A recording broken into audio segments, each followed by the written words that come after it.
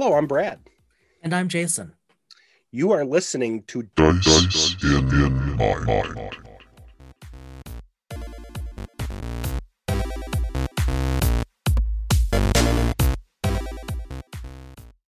So we have finally come out of the busyness that is June. Both you and I have a couple little, I shouldn't say little, but still a couple summer activities that are on the docket. You and I are planning one to do, probably more toward the fall. Yep. Maybe a little bike pack camp thing, and maybe try to do a recorded pseudo live session out on the trail, wherever that might be. In the wilderness. Yes. Nerds in the wilderness. Better than nerds in space, right? Oh, I don't know about that. Although that could be sweet. That would be an episode title, I think. But I was I don't know if we talked about this recently, but this was in my head this morning, was that I got behind on TV shows. Yes, you have. And without going into any specific one, Stranger Worlds, I have to play some catch up. And looking at, and I think I even mentioned in Twitter, in addition to what I have to catch up on and binge, I need to go back and find some other material. And then when I posted that, there's so much out there. You know, I could watch Discovery again. I just watched DS9 last year, so I need to wait another year, and then I'll watch DS9 again. Yes. You know, it's on my docket. I almost have a schedule. I'm almost due to watch the Lord of the Rings extended trilogy. Well, we should talk about that off air, because come September, the Amazon Prime Lord of the Rings prequel starts. Yeah. And I know we're going to be watching and talking about that. Yes. So maybe we should. It's funny you say that too, because I have considered over the past 6-9 months, I've thought about rereading The Lord of the Rings. But that's a lot of dedication. Well, and our friend Russ has been, he is a big fan of the series. Oh my God, yes. Yes. Truly big fan. And he's the one eons ago that convinced me, don't buy the separate books, buy it in a single tome. Yep, that's what I did. And so I did. I bought a paperback version, you know, and a version that I don't want to say just disposable, but if it gets a little ragged, it was reasonably priced. And so I can put some wear and tear in it. I haven't read it yet. And he reminds me when I see him, if it comes up, that I am missing out by only living in that realm based off of the movies, as good as they are, which are fun. I don't mean to minimize. I don't mean to get any hate mail on this one. They're fun movies. They're beautifully done. They are a pittance compared to the books. I will say I enjoyed the 3 movies, but and especially some scenes, especially when Gondor is saved. It's got one of the best lines of any movie. But okay, I just have to say, one of the best lines of any movie: "My friends, you bow to no one." And then is so, even now, is moving. But the movies are, I mean, what Peter Jackson did is incredible, but they are not in any way comparable. No, you know, that line is great. When Gandalf is standing up against the Balrog and says, "You shall not pass." We've yelled that so many times in so many situations out of context. And then I think it's in Return of the King, when it looks like the end of Gondor is coming, and Gandalf is sitting with Pippin at the top and talks about, this isn't the end, death isn't the end. And he has this you can hear the war in the background. He has this very relaxed conversation. It's great. And then when Gandalf shows up as Gandalf the White. Oh yeah. But I didn't, first of all, Russ reminds me every time, he's like, okay, you haven't read the books until you know who Tom Bombadil is. That's the name that always comes up when I talk with Russ. Russ Yep. Russ obviously never listens to this, but Russ, if you happen to someday listen to it, listen. We've actually called you out. I'll have to mention it when I talk to you again. That's right. Tom Bombadil is the character. He goes, "You haven't read the story at its true depth if you don't know who he is." I've got the song in my head right now. And I played back in 1990. A guy named Johann de Meij wrote the first non-canon Symphony Number 1, The Lord of the Rings. Oh. And we premiered it, and I premiered it as in my band at a high school at cool. Officially premiered in Chicago. Yeah. But that summer we had unofficially premiered it, and that fall in Madison, Wisconsin. That's cool. For the state, when I was in a state honors group, because I was an honors horn player. Right. But I emailed him years later. I found Johann de Meij online. Yeah. And he sent me a copy of the Amsterdam Wind Orchestra. Oh, cool. We're going to put this in the show notes. It's completely irrelevant to everything we're talking about. The Amsterdam Wind Orchestra's version of Symphony Number 1, The Lord of the Rings, is phenomenal. They orchestrated it into full orchestra, and the London Symphony did it as well. Mm-hmm. But if you were ever playing in a band, and I don't mean rock band, I mean just like a non-string marching band, wind orchestra band, this one is great. Neat. So we'll put it in there. But we digress. I sent us into the Lord of the Rings realm. You actually, I can't remember if we talked about this last week, but you have some reading material related to this in an indirect way. I gotta think. The new core book you bought. Oh, I do. Thank you for the. I think I talked about this in the last one of the recent GM corners. But yeah, I got good connection. I have Edge Studios Midnight source book that really, I mean, to me just came out. It's only been out for a couple months, maybe a few months. And this is my take on it, but because it's all original content, obviously, but it's essentially it first of all, it's like I said last time, it's beautifully written, really well illustrated, gorgeously laid out. It's one of the cleanest. I mean, if this is what Edge is going to be doing, then take my money ahead of time, because this is really clean material. But it's essentially the story of what would happen if Sauron never fell. Yeah. And banished magic. And it's to quote Deadpool, it's so dark.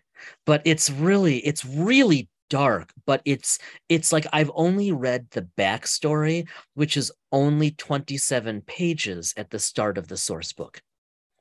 And it's so interesting and so well laid out. Like I just by reading that backstory, I understand, like, okay, this is how this world works, and these are the ways we would have to craft our PCs.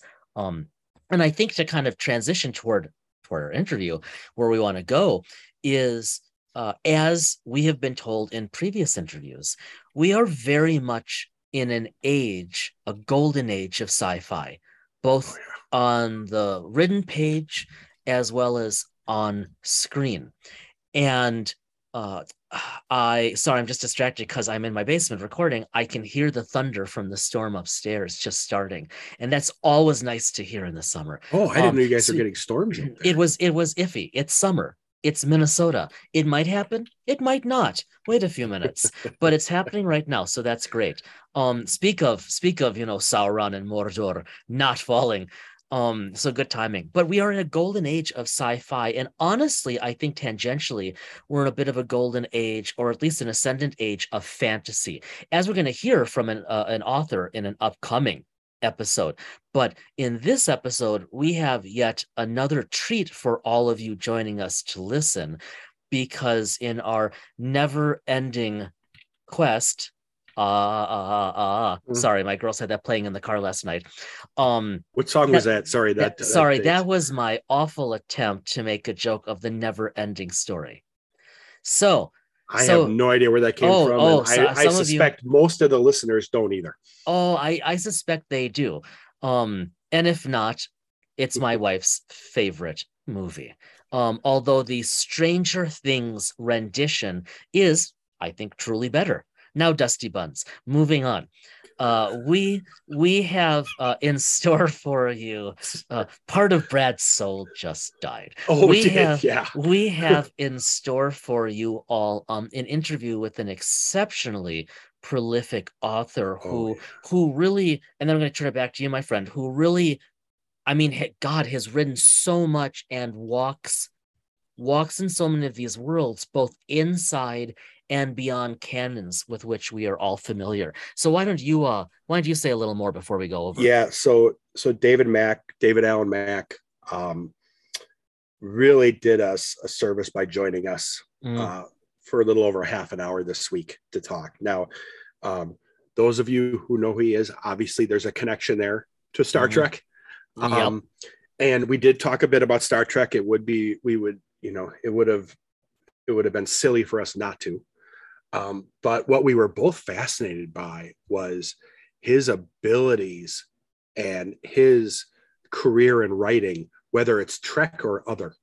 And obviously he has some connections. I don't want to give anything too far away because you'll hear it in the bio. And for those of you that follow him on Twitter or his website, we'll have all of that in the show notes. Yeah. But he was so gracious with his time, and we got into things that were beyond just Star Trek.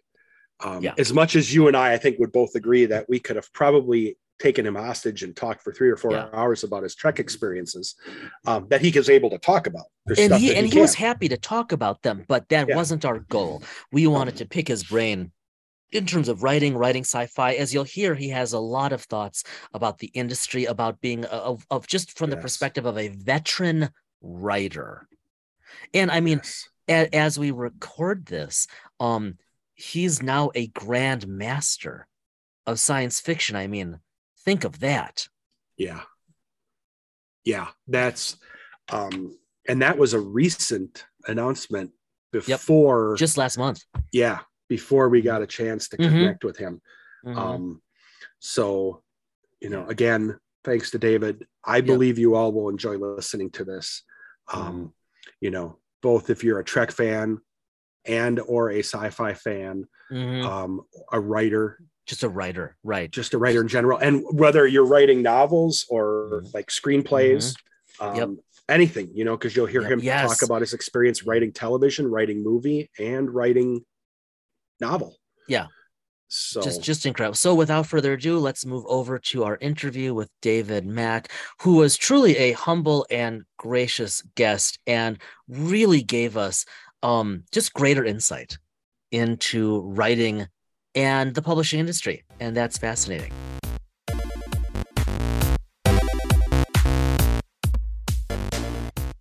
David Mack is the New York Times best-selling author of more than 36 novels of science fiction, fantasy, and adventure. His writing credits span several media, including television for episodes of Star Trek Deep Space Nine, games, and comic books. He has worked as a consultant for Star Trek Prodigy, and in June of 2022, the International Association of Media Tie-in Writers honored him as a Grand Master with its Faust Award. He resides in New York City.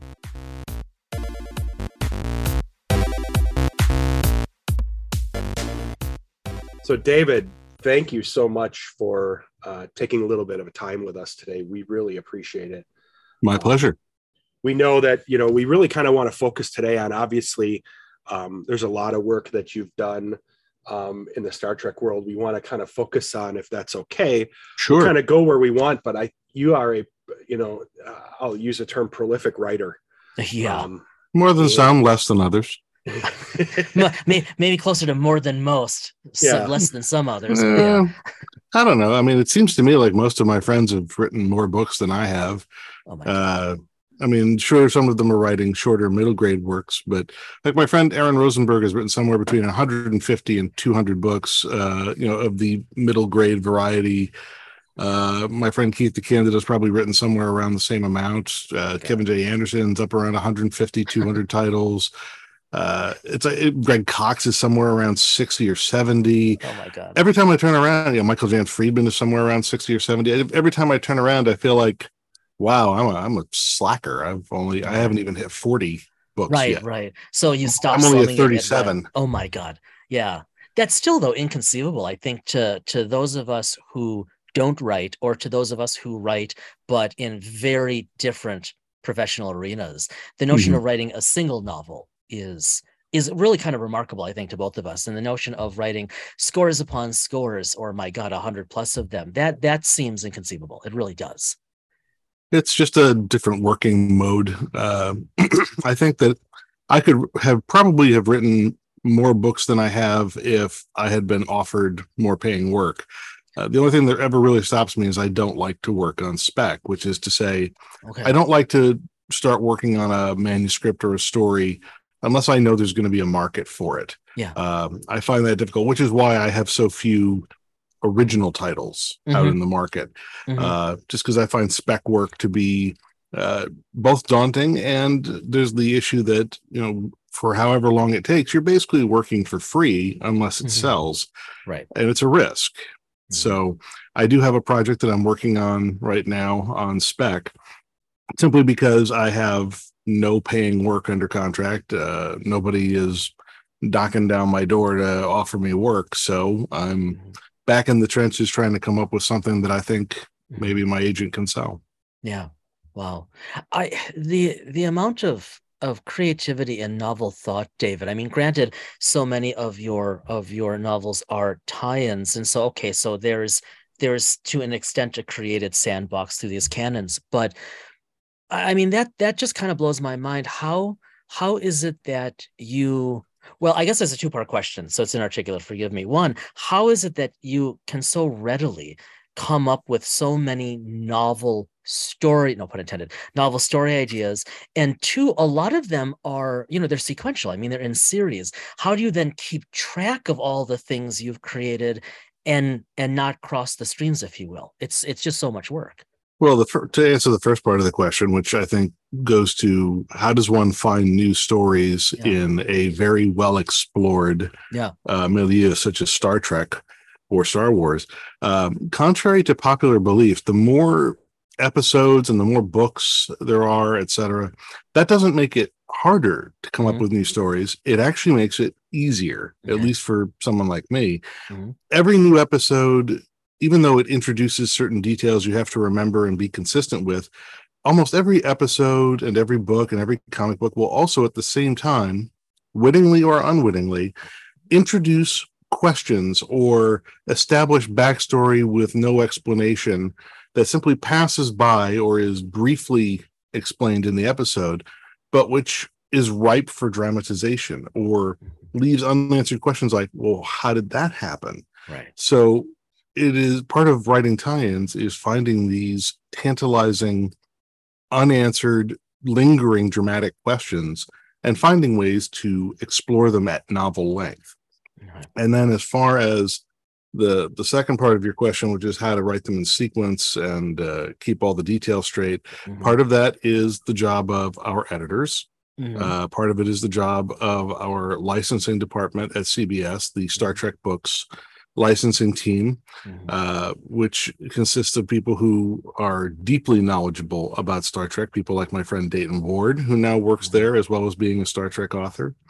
Folks like Marion Cordry, John Van Sitters, who has since been promoted above that level. He's now, I believe, the vice president of global brand management for Star Trek. So he's no longer, involved in the tedium of reviewing books. He has much bigger fish to fry, like orca-sized fish to fry. So, but the other big useful resource I have at my disposal, which maybe writers in the 90s did not, of course, is Wikipedia type stuff. Right. I have the fandom wikis known as Memory Alpha and Memory Beta. And while they are not always perfect, they are actually very good. The fans have done a very good job of trying to record as many accurate details as they can about each episode, about each character, each piece of technology. The cross-referencing is usually quite good. The timelines are generally pretty accurate, or at the very least, they explain their methodology so you can decide which one you want to use if you're trying to find like a chronology-based question. So I rely a lot on Memory Alpha and Memory Beta, but when I have a real question about like a really particular detail, that's when it's time to go to the video. And that's why I have all of TOS, all of TNG, all of DS9, all on disc on my shelves. I can pull the DVDs or the Blu-rays down whenever I need them. I can also go online to the Paramount Plus site and watch them there. If I have a question like about some random obscure episode of Enterprise or Voyager or whatever, I can call those up.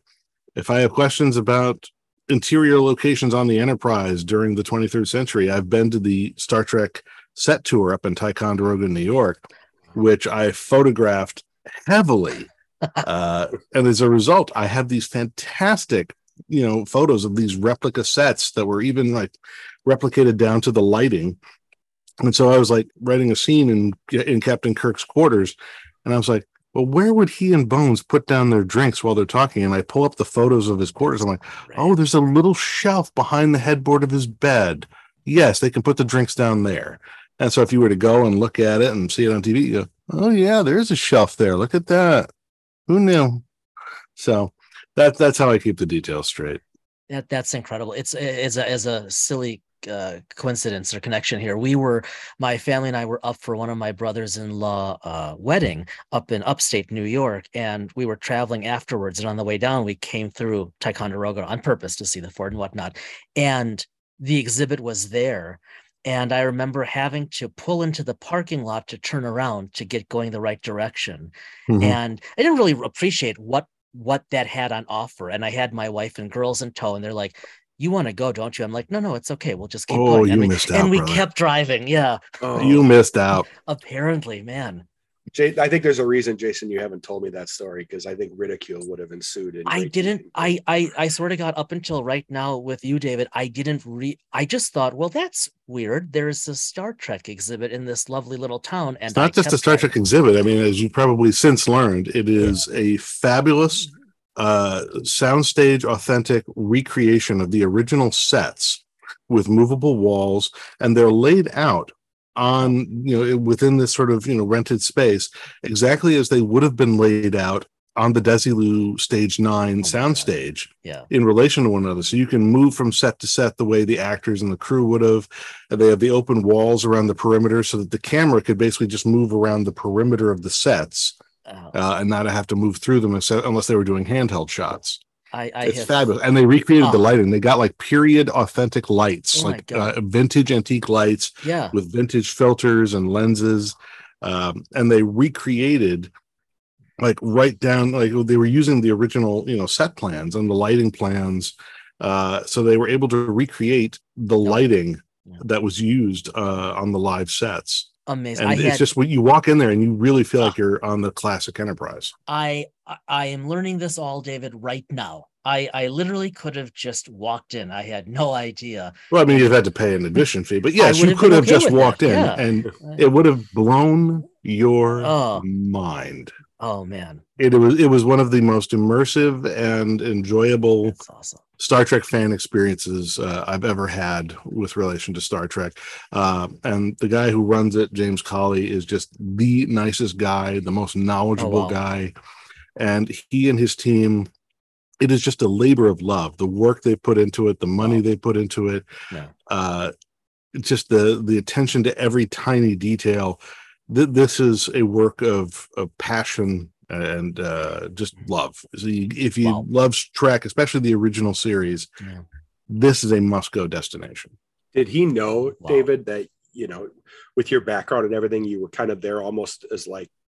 Oh, well, it was a special weekend for Star Trek writers. There were about maybe 15 or 20 of us Star Trek novelists, and we got a special private early morning VIP tour. He basically closed it off just for us, and he personally led us through and gave us the guided tour of the whole place. And then after the lunch period or whatever, we came back and he set up some autographing tables for us in the main lobby. And then as they started admitting the day's paying guests, it had been advertised in advance, like you could bring books by these authors, and these authors will be here to sign autographs and books and answer questions. So we got our VIP tour in the morning, and then we did book signings and interacted and mingled with fans in the afternoon. That's cool. If you don't mind, because with us being on the topic here of writing, how did you end up stepping into this world of writing for Star Trek, or even writing in general? Has this been kind of a passion since you were younger? And it's all I ever wanted to do. Okay. Really? When I was a kid, like 9-10 years old, I get these big sheets of paper and I would draw, like a book cover. I'd imagine a book cover with art and a title, and I'd put my name on it because I just imagined seeing my names on book covers, even when I was like 9 or 10. I was always a reader. Loved to read. I was always good at it. My mom, when she would run her errands on Saturday afternoons, like grocery shopping and whatnot, rather than keep me in tow, she would drop me at the local library, and the librarians would keep an eye on me and make sure I didn't wander off and walk into traffic or something. But they had nothing to worry about because I would just go down and camp out down in the kids section and the entertainment section, and I would either read vast collections of Charlie Brown cartoons and these huge hardcover volumes, or I would just pick novels off the shelf. I was, reading like Treasure Island. And I remember my first science fiction novel was this sort of weird pulpy adventure called The Space Eagle. So I remember that in hardcover with the picture of the astronaut with his jet, on the cover. And so I was always a reader and always sort of dreamed of becoming a novelist. And like most young kids who have that dream, I had my sheafs of paper typed up with stuff that was absolute garbage, but you have to at least go through the motions to get the motor started. Yeah. And then around 15, I took a detour. I got interested in filmmaking and screenwriting. My mom had noticed there was a screenwriting class being offered at the local community college at the same nights and times that she was taking a business class, doing continuing education. And I got permission from my high school to take college level screenwriting classes at a community college. So at 15, I was enrolled in community college, taking screenwriting. I got an A in the class, fell in love with screenwriting, started shifting my focus of everything I was working on. And that's part of what led me into NYU Film School, where I got my Bachelor of Fine Arts. And then it was during my time at NYU that Star Trek: The Next Generation debuted. Around its second season, that's when they had their open door policy for script submissions. I started submitting scripts. Never broke out of the slush pile at TNG, but I kept after it when they had the same policy in place at Deep Space Nine. And after several failures, I sort of made the right connections and started figuring things out. And it was a combination of teaming up with the right person who had the right ability to get us in the door to be heard, but also figuring out from my side what I needed to do better in order to get a story to professional level. And that was how in 95, working with my then writing partner John Ordover, we managed to get a phone pitch meeting with the folks at Voyager and the folks at DS9. And in the course of about 2 weeks, we made 3 sales. So I broke in writing for Star Trek on television. My actual first professional writing credits, other than say journalism, magazines, or whatever, my first sort of professional fiction writing credits were on television for Star Trek. Wow. So I started out as a TV writer, and then after a couple hundred of rejected pitches, and I was never able to replicate that initial success, I was kind of hoping, I would sell a few more and get invited to come on staff or whatever, but that never happened. And I couldn't afford to move to LA. And then I was just sort of figuring out what am I going to do next. And it was around 2000 or so, I got my first offer to write a book And that was how I started making the transition. During that time, I was also working through John, who was the editor of Star Trek novels at the time. I was doing side work in the office for Star Trek books. I was reading slush manuscripts and writing rejection letters so the editors didn't have to waste their time. I was writing reference materials for other Star Trek authors like John Vornholt, Peter David, Michael Jan Friedman, helping them keep track of their own series. I was writing supplemental material when asked. And basically just doing general editorial assistant type stuff on a freelance basis because I was picking up money anywhere I could to pay off my student loans, which were outrageous. Right. And then I got the book offer from Margaret Clark in 2000 to do the Starfleet Survival Guide. That worked out. I got invited to participate in the ebook series, Starfleet Corps of Engineers, also known as Star Trek SCE. And that worked out. And because of that, after Wildfire, my first solo outing, Wildfire, was very well received. That got me invited up to, basically play in the majors, as they say. I got invited to a two book deal to write A Time to Kill and A Time to Heal for the 2004 9-book A Time 2 miniseries that John was editing. One of those books hit the USA Today list, and that was it. After that, I was on the schedule as a full-time novel. Well, not full-time. I didn't go full-time until 2008, but I was on the schedule as an author of paperback Star Trek novels. So that's how I the roundabout way of how I went from TV writing to novel writing. Circling back to that for a second, the TV writing, you coming out of screenwriting, I'm curious to what extent screenwriting and that background and the experience that you had affects your novel writing. Well, it's interesting that they both have some things in common, and obviously in terms of format and structure, they have some things that are different. The things that are consistent between them for me is that you have to have a good sense of the dialogue, the character voices. That is true in tie-in writing as well as in writing for the shows directly. The other thing that you have to keep in mind is pacing. You've got to think in terms of structure. Those have a lot in common. Where they diverge is that novels are much larger, much more narratively complex things. Right. Whereas a script for TV of about, let's say, 55 pages, give or take, for a standard hour-length episode, that's got about 7,500 words. That's about the length of a short story. Right. A movie, a feature film that runs about 2 hours and change, let's say, that has about the word content of a novella. So a novel is essentially on a level of complexity equal to roughly a season of streaming television.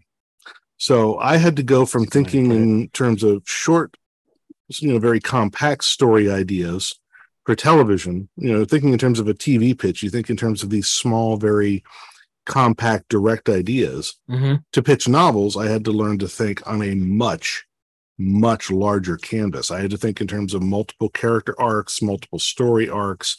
You had to think in terms of main plot, subplot. You still had the same structural concerns, but you had to think bigger. And you had to think in terms of more senses. Screenwriting, you only write to what you see and what you hear. Right. That's it. It's also a very Spartan format. It's almost like writing haiku, but with stricter format rules. Whereas when you write a novel, to write immersive prose, you have to do your best to speak to all 5 senses as much as you can. You can't just rely on sight and hearing. You've got to get into tactile, temperature. What do things feel like? What do they taste like? What do they smell like? You have to get into characters' internal monologues.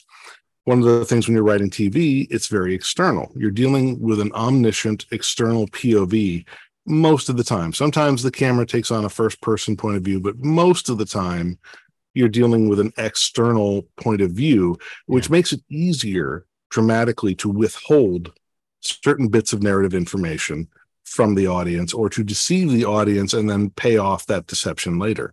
It is much harder to do that kind of trick in a novel because one of the things readers have come to expect in a novel is that a scene will have a particular character's point of view. Sometimes you have an omniscient point of view. And some writers, this used to be more common, but it's become less common over time. Some writers would just jump from one character's head to another within the scene, and it could be a little jarring if you're not used to that as a style. Tolkien used to do that. These days, the style tends to be within a given scene, we have one character's point of view. And if you're going to shift to another character's point of view, it typically involves a scene break. Even if the scene action is continuous, you indicate a scene break to show the shift in point of view. Mm-hmm. But once you have this point of view, you're inside a character's head. You have to now not only think about the sensory data, you have to filter the experience of the scene through the perception, memories, prejudices of that character. And you have to take into account what that character does and doesn't know. You have to take into account their subjective point of view. And you have to be able to understand this character may not perceive the scene the way another character would because this character doesn't know X, Y, and Z, and so on and so forth. So there's a lot of complexity to novel writing that you don't think about when you're writing scripts. Mm-hmm. So what I brought forward from script writing that I think has been useful is a sense of pacing, a sense of kineticism, visual thinking, being able to think in terms of grand visuals, epic scale action set pieces. But what I've had to develop as a novelist is a more intimate approach to storytelling that allows you to experience these epic moments, but through the point of view of a character that makes it possible for you to empathize with them and care about the events that you're seeing. So interesting. With and I want to be cognizant of time, but I can't not ask. So you got into and you've been writing, or you've written some original novels too outside of the realm of Star Trek, and I'm like looking at the Calling and Dark Arts series. How did, without giving away or without asking for info I shouldn't be asking for, how did you end up coming up with these ideas that ultimately, like with Dark Arts, came out as a trilogy, and even the Calling? Well, if someone who has read the Calling and or the Dark Arts books, you would find that it would be very easy to imagine that they take place in the same fictional universe, even though they came out from different publishers. If you sort of pay attention to the background details and things, you realize, these could actually be, in fact, they very likely are the same fictional universe. They're just different time periods. The Calling sort of started out, I was working from 2000 to 2008. I was the editor of the official website for the Sci-Fi Channel back before it became Syfy. So I was the editor over there. And I had like a first look deal with NBC because I was an NBC employee. So I was trying to think if I had any ideas that I could pitch as a TV series. I thought, if they're going to look at it, why not take a shot? And I was just trying to come up with an idea for a TV series when I came up with The Calling. I was like, well, let's see, what kind of shows tend to survive? Well, it's shows about cops and firefighters and detectives and lawyers. And inevitably, the thing they all have in common is a main character of some sort gets involved in the lives of different people each week, people who need help for some reason, who are up against it and need somebody with special skills of some kind to come help them. And I was like, okay, so the real question would be, I've got this guy, maybe he's just an average dude, but he gets himself into, various situations. Yeah. My only question was, how does he figure out who needs his help? Like, in the Equalizer, the guy would always run an ad in the paper and people would call his ad or whatever. Right. And, Rockford Files, somebody would always leave him a message on the phone. And I was like, how the hell does this guy know how to help? And I was just sort of almost semi-sarcastically musing about this as I'm walking down the street. I'm like, what is he here when they pray for help? And then I stopped and I went, oh my God, he hears when they pray for help. An ordinary dude who doesn't understand why he hears other people's prayers for help. All he knows is once he hears it, it means he's got to do something about it. So I'm like, okay, that I can work with. And from there, I built out the mythology. I built a whole sort of cosmology of why it works the way it does, who these people are, where they had come from. Mm-hmm. I wrote The Calling. I was very happy with it. I see now that, if I had it to do over, I'd probably execute it a little bit differently. But I mean, it was like, I think maybe, I don't know, maybe my eighth or ninth novel. I've learned a lot Yeah. since then. I would do it very differently, but I like the core concept to this day. It's nice, it's simple, it's elegant. It was optioned twice for TV, never quite made it. Wow. Second time it came close. It was down to us or one other show. Sony had to pick, and they picked the other show. So, but Dark Arts came about because after a number of years and a number of New York Times bestsellers, I just had an itch to try and do something different. I wanted to stretch my legs. I wanted to do something other than Trek. Yep. And it was fortuitous to me that my editor, Marco Palmieri, who I had worked with at Star Trek and who I had a good working relationship with and consider a friend, he had been laid off from SNS during the Great Recession back in 08, 09. And after a number of years of surviving as a freelance editor, he landed on his feet and he landed at Tor Books. And he very quickly sort of worked his way up the ranks over there. And I was like, well, I'd like to work with Marco again. I enjoyed working with Marco. So I racked my brain to come up with a pitch for something that I thought would be appropriate to Tor, that I thought Marco would like. And I put it together and I got feedback from my agent. I had been working on this whole sort of concept. I wanted to do like this near future cyberpunk thing with magic. And I was developing the backstory for the villain, who I wanted to have this backstory that actually stretched all the way back to World War II. And the longer I worked on it, the more interesting I found the villain's backstory and the whole World War II arc. And I realized it was very quickly taking over the concept. And at some point, I just resigned myself to it. I said, well, obviously, that's the story my brain wants to write. Yeah. I don't want to write the cyberpunk thing. I want to write the World War II thing. Yeah. And so I allowed my brain to shift gears, and I did tons of research on World War II, specifically the European theater of war.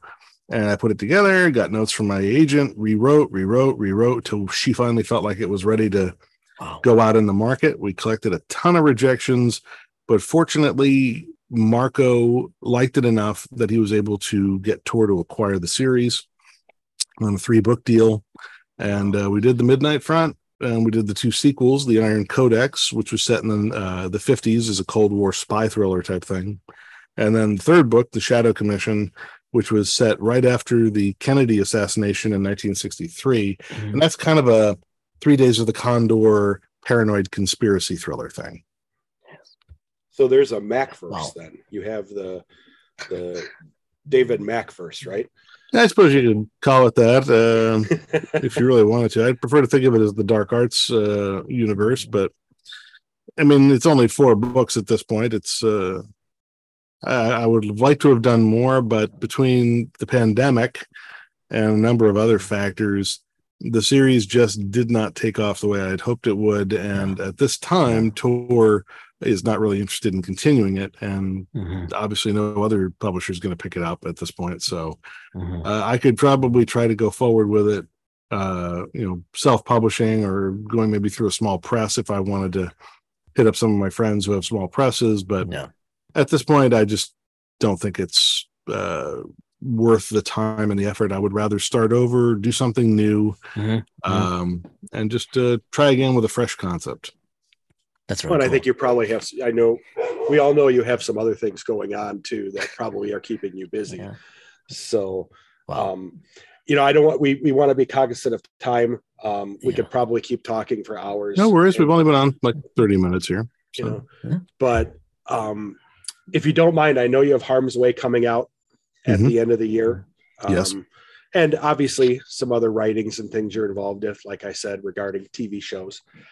We'd love to, if it's all right, have you back again just to talk about, the writing you got going on, the new stuff that's coming out, as well as anything that, we could talk about. The only new thing I've got really coming up on the novel side, as you said, is Harm's Way. I have a couple of short stories that are waiting to see the light of day that I've written for anthologies being edited by friends, but those anthologies are in various stages of gestation, and I'm not sure. One might see the light of day next year, or it might not. Another one is almost certain to see. It'll probably come out next year. It'll be probably published by Baen. It'll be an anthology of space western style short fiction, and I just wrote a story for that.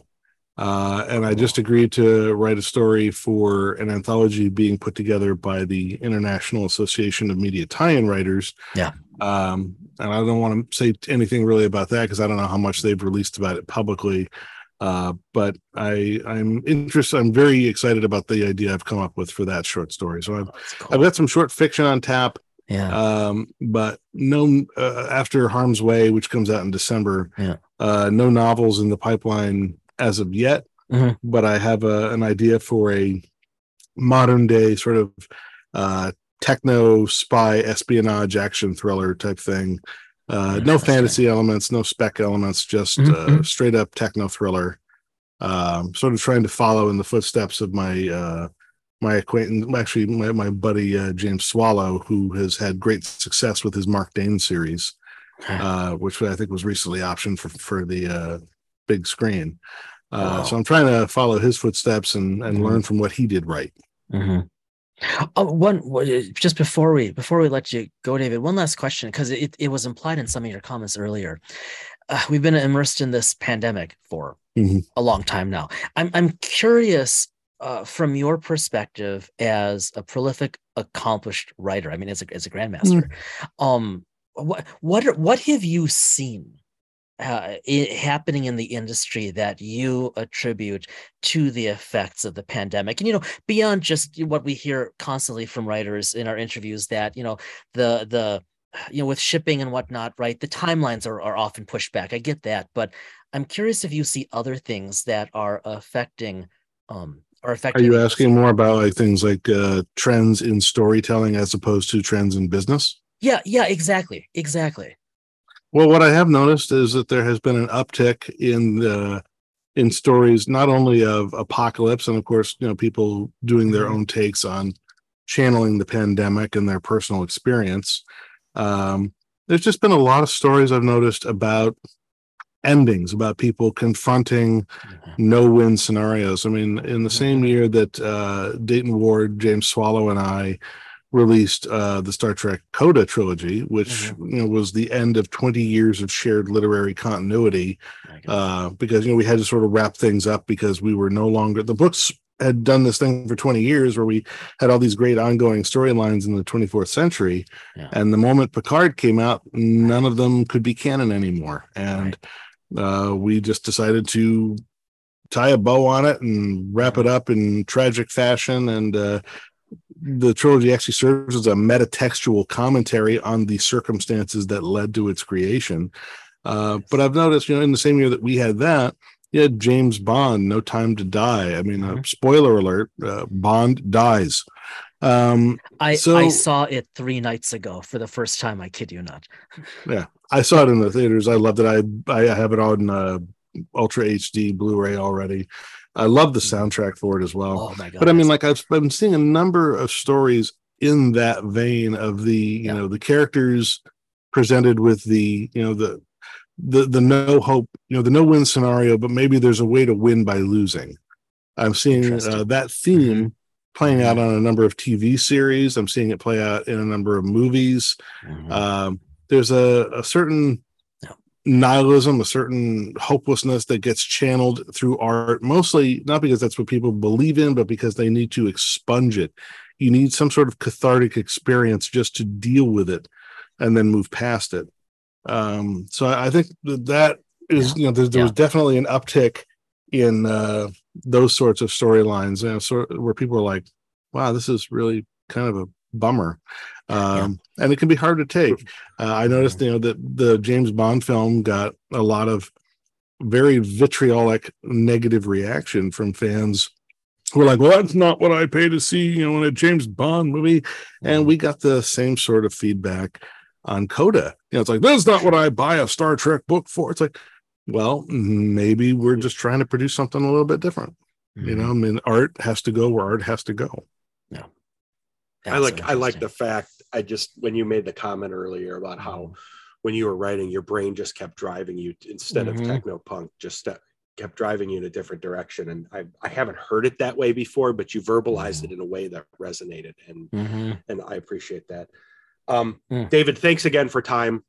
So much. So we really appreciate it. Yeah, I could. I mean, you know me, I could just yap all day. But That's great. Great talking with you, and we'll talk again sometime about something else. Would love Yeah, it. Thanks so much, absolutely. David, and congrats again. Yes. Thank you.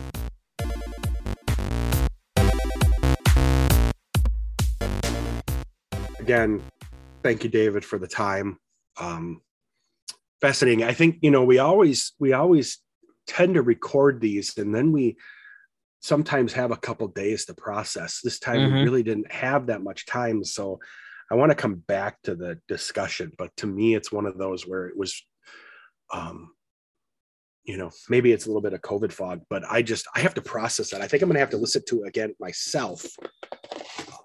Yeah. Just because there's some richness and depth to the discussion that goes well beyond what I think people would normally expect.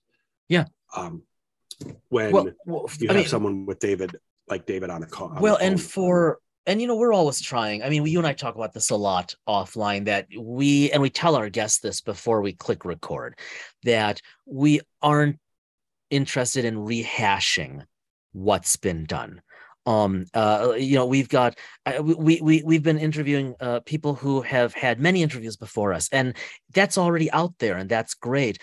We would like to take the next step and ask about process, ask about experience, ask about insights of what their worlds are like, whether they're created or real. And so, for example, with David, I was very intrigued by his thoughts regarding how the pandemic has shifted what's being written in the sci-fi and fantasy realms. Yeah. You know, true disclosure here. When I asked the question, I was actually thinking in a bit of a different direction, and he's like, "You asking this?" And I'm like, "Well, yeah, go for it." And he just ran with that, and we got so much more. And that's just that, to me, that's one of those things, like you said, Brad, where it's like you got to think about that for a while and then compare that against the data that are out there and what other people are saying. And now, like when you go into a bookstore, starting to look at titles, wondering, okay, so are we seeing a shift on the bookshelves to these dystopias, right? We'll see. It's really interesting stuff. Yeah. And again, thank you, David, for it. And it will be, you know, he's got material coming out toward the end of the year, like you heard. And we would love to have him back. But speaking of books, we already talked about, obviously, we had a little bit of a Lord of the Rings corner, yeah. So now in the GM corner, what are you doing? Yeah, well, since you beat me to it, I'll jump. So back in 2016, Cubicle 7 had come out with Adventures in Middle Earth. Yep. And I was able to pick that up probably 2017-ish at one of the local game stores. Yeah. And then right at the time that they announced that they had lost the license, Cubicle 7, I found the Lore Master's Guide. So I have, in effect, really, I didn't get any source books or anything like that, but I do have like the two main, the Player's Guide and the Lore Master's Guide. And just I didn't mention at the beginning, but that's where the Lord of the Rings, you know, where it popped in my head earlier this week, because I even posted on Twitter. I think I'm like, I need to find something else to read. And I don't necessarily, I have a bunch of novel and work that I'm working through. I just started Beth Balls, I just started working through your trilogy. But I also want something that's RPG related in terms of like a core rule book. Yep. So you had picked up the one we just talked about from Edge Studio. I pulled off the shelf my Adventures in Middle Earth. Nice. And was going to read it again. Because even though, let's be honest, everyone knows this, just because something's not being published right now doesn't mean you can't play it. No, of course not. And I know I'm fascinated by Free League Publishing has acquired the license to the One Ring. And there was a One Ring. I remember, gaming system. I have that one as well. Yep. The original version. I have not yet picked up the new one. It's been on my mind, but I've pondered doing that. But before I do that, I'm going to pick up, or I have picked up, I have put it on my table. I haven't started it yet. So it's on my desk. I haven't touched it in a while. I'm going to pick up and read that again. I think other than that, I've talked with you about it. With everything going on, my focus has been trying to find, and much like people like scheduling to binge what shows when, the same thing with me with reading. And I've been wanting to read Beth's novels for a while. I have them. And now that things have calmed down in June, that's my docket. So what about you? We talked about the book that you talked about. I sent you back to last week with that. What has been your, where's your mindset been? Well, there are a few things on my conceptual desk at the moment relative to the GM corner, but I'm going to just briefly mention one that's up and coming. Tomorrow, as of the drop of this episode, tomorrow, Becky Chambers's latest book releases. Tomorrow, A Prayer for the Crown Shy comes out. This is it's actually well, I don't know what you'd call it. Is it a novella? I'm never quite sure actually, that's funny because David actually mentioned novels, novellas, short stories. But this is essentially a novel. So I've talked about Becky Chambers and her work before. And I love her novels. And then she had written The Monk and the Robot, a Monk and Robot novella. And I finally read it and was really quite taken with it. It's quite cerebral. It's got a totally different pace. It's really a good read. Well, I've been eagerly awaiting the follow-up, the Monk and Robot #2 novella, again, A Prayer for the Crown Shy, to release. Right, it's the sequel to A Psalm for the Wild Built. And it's the first one was really, really intriguing. And so I've really been looking forward to the second one. It comes out tomorrow. I'm hoping to pick it up tomorrow or the next day at my local indie bookstore, Next Chapter Booksellers, place I love. Hopefully they'll have it. I'm a couple chapters away from finishing reading what I'm reading right now. So that's what's been on my mind coming up. That's the kind of thing where I'll probably read it over the course of the week. And then there's another book coming out in about a week or so. And I'm just not going to say any more because of the people we have lined up right now to feature in the coming couple months. There's a lot of book stuff we could talk about, but since these people are so gracious to spend time with us, I'm just going to keep it there. Very much looking forward to Becky Chambers's upcoming book tomorrow. So that's what's on my desk. Almost. Can I digress here before we wrap it up? So read a bit, brother. I just happened, because I do. Always had to look over at books if we talk about something on Amazon. He's already ordered 3 different things. So actually just 2.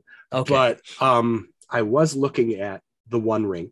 Like I said, Free League Publishing. I actually just picked that up while we were talking. Of course you did. If you search The One Ring on Amazon, it comes up with The One Ring, the actual the actual ring.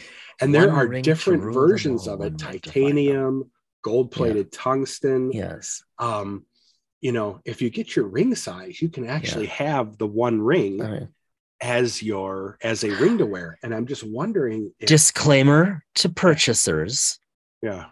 If you then put the ring in the fire and it doesn't work, Amazon will likely not take it back as a return. Oh, good. Yeah. And they are not liable for any burns or physical damage that you may do to yourself. If you or the release of any demigods. It's probably in the fine print. But I can find a very reasonably priced ring that I could potentially use as a wedding ring. So I'm going to have a conversation with Angela. I was just going to say, I'm sure Angela would be thrilled that you want to represent your marriage with the ring cast in the fires of Mordor. See, now, isn't that the best way to wrap up an episode? We're going to end it there so that Brad can start preparing the legal paperwork. or I can give her time to actually start prepping. Right. Here, honey, I already put my name in all the blanks. All right. Okay. on that note, since we have nowhere else to go, as always, thanks so much for joining us. Be well, stay well. We will see you next week.